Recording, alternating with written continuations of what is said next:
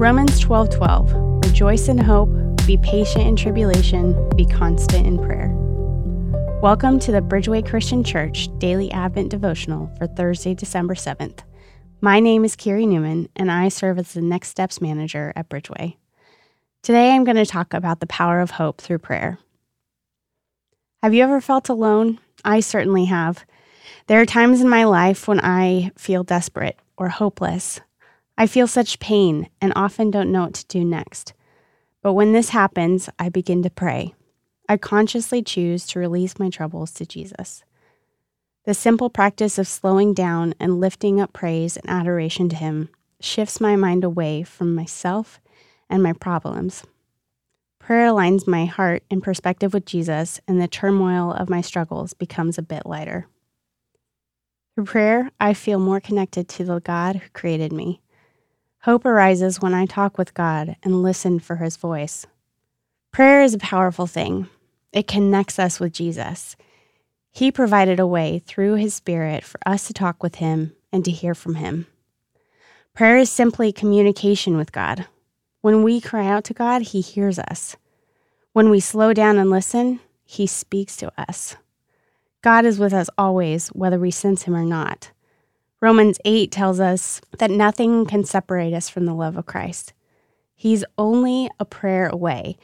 And when we feel like giving up, we can press into prayer because there is hope in the name of Jesus. As Christians, our hope is found in Christ and is maintained through prayer. He is the only person who saves. Our prayers can also move the heart of God. In fact, our prayers have the power to activate God's plans. When we dig in deep and commit to pray, seeking the Lord and all He has and interceding for those who are on our hearts, we have the opportunity to see God work in mighty ways. In recent years, prayer has become a more significant part of my life as I've seen God move in powerful ways. A couple years ago, God prompted me to begin praying daily for my brother. He was not walking with the Lord and had been through a lot in his life. I desperately wanted him to experience the power and love of Jesus, so I committed to pray for him every day.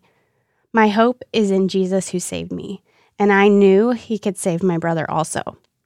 I wanted my brother to experience the hope that I have in Jesus. Through those prayers, my hope and faith was strengthened. Just shy of 1 year after I started praying every day, my brother made the decision to say yes to Jesus. It was a glorious day in heaven and for my family. Since then, I have seen the fruit of those prayers in my brother's changed life. Not only do I have hope in Jesus, but now my brother does, because prayer is powerful. Ephesians 3:20 in the New Living Translation says, "Now all glory to God, who is able, through His mighty work at power within us, to accomplish infinitely more than we might ask or think." God can do far more than we could ever imagine. Our God is more than able, and when we pray, things change. Hearts change, perspective shift, and we get to see God move in miraculous ways. Our verse today says, "Rejoice in hope, be patient in tribulation, be constant in prayer." We can rejoice in who God is. Because of His faithfulness and all He has done, we can be confident that God will finish the work that He started. We have hope in Him and can trust Him to work because He has never failed. As the verse says, be patient, my friend. Don't give up. Keep praying. Keep seeking the King of Kings. But what does it look like to be constant in prayer? It means starting your day with God, giving Him each day and realigning your heart with His. It means taking moments throughout the day to listen for His voice or to lift up requests for others.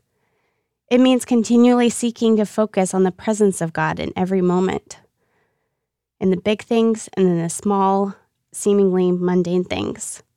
It means placing your hope fully in Jesus. It means thanking Him for everything He has done and is currently doing.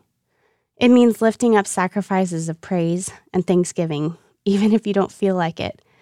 It means meditating on Scripture and allowing God's truth to reign in your heart. And it means asking for wisdom and strength for all that life throws at you. God promises that He will give us wisdom when we ask for it, according to James 1:5. And in Matthew 7:7, Jesus told us to ask and it will be given to you. Seek and you will find. Knock and it will be opened to you. He wants us to come to him and intercede for ourselves and others. He longs to be with us and to fill us with hope that only comes from him. When we pray and seek Jesus by his Spirit, he promises to answer. And he will. He is unfailing, constant, and dependable. His promises are sure. He has never broken a promise. This is why our hope is in him. Friend, open your heart to Jesus through prayer today. Let's lift our praise to him and choose to be constant in prayer. Lord God, thank you for the gift of prayer. Thank you for hearing us when we call to you. Thank you that you hear our prayers and that what matters to us matters to you. I pray, Lord, that you would move in our hearts to pray more fervently and more consistently. Deepen our faith and empower us to pray like never before. Bolster our faith and use our prayers for your glory. Help us to continue coming back to you in prayer. Our hope is in you, Lord, so let our prayers reflect the power of hope in you. I pray this in Jesus' name. Amen.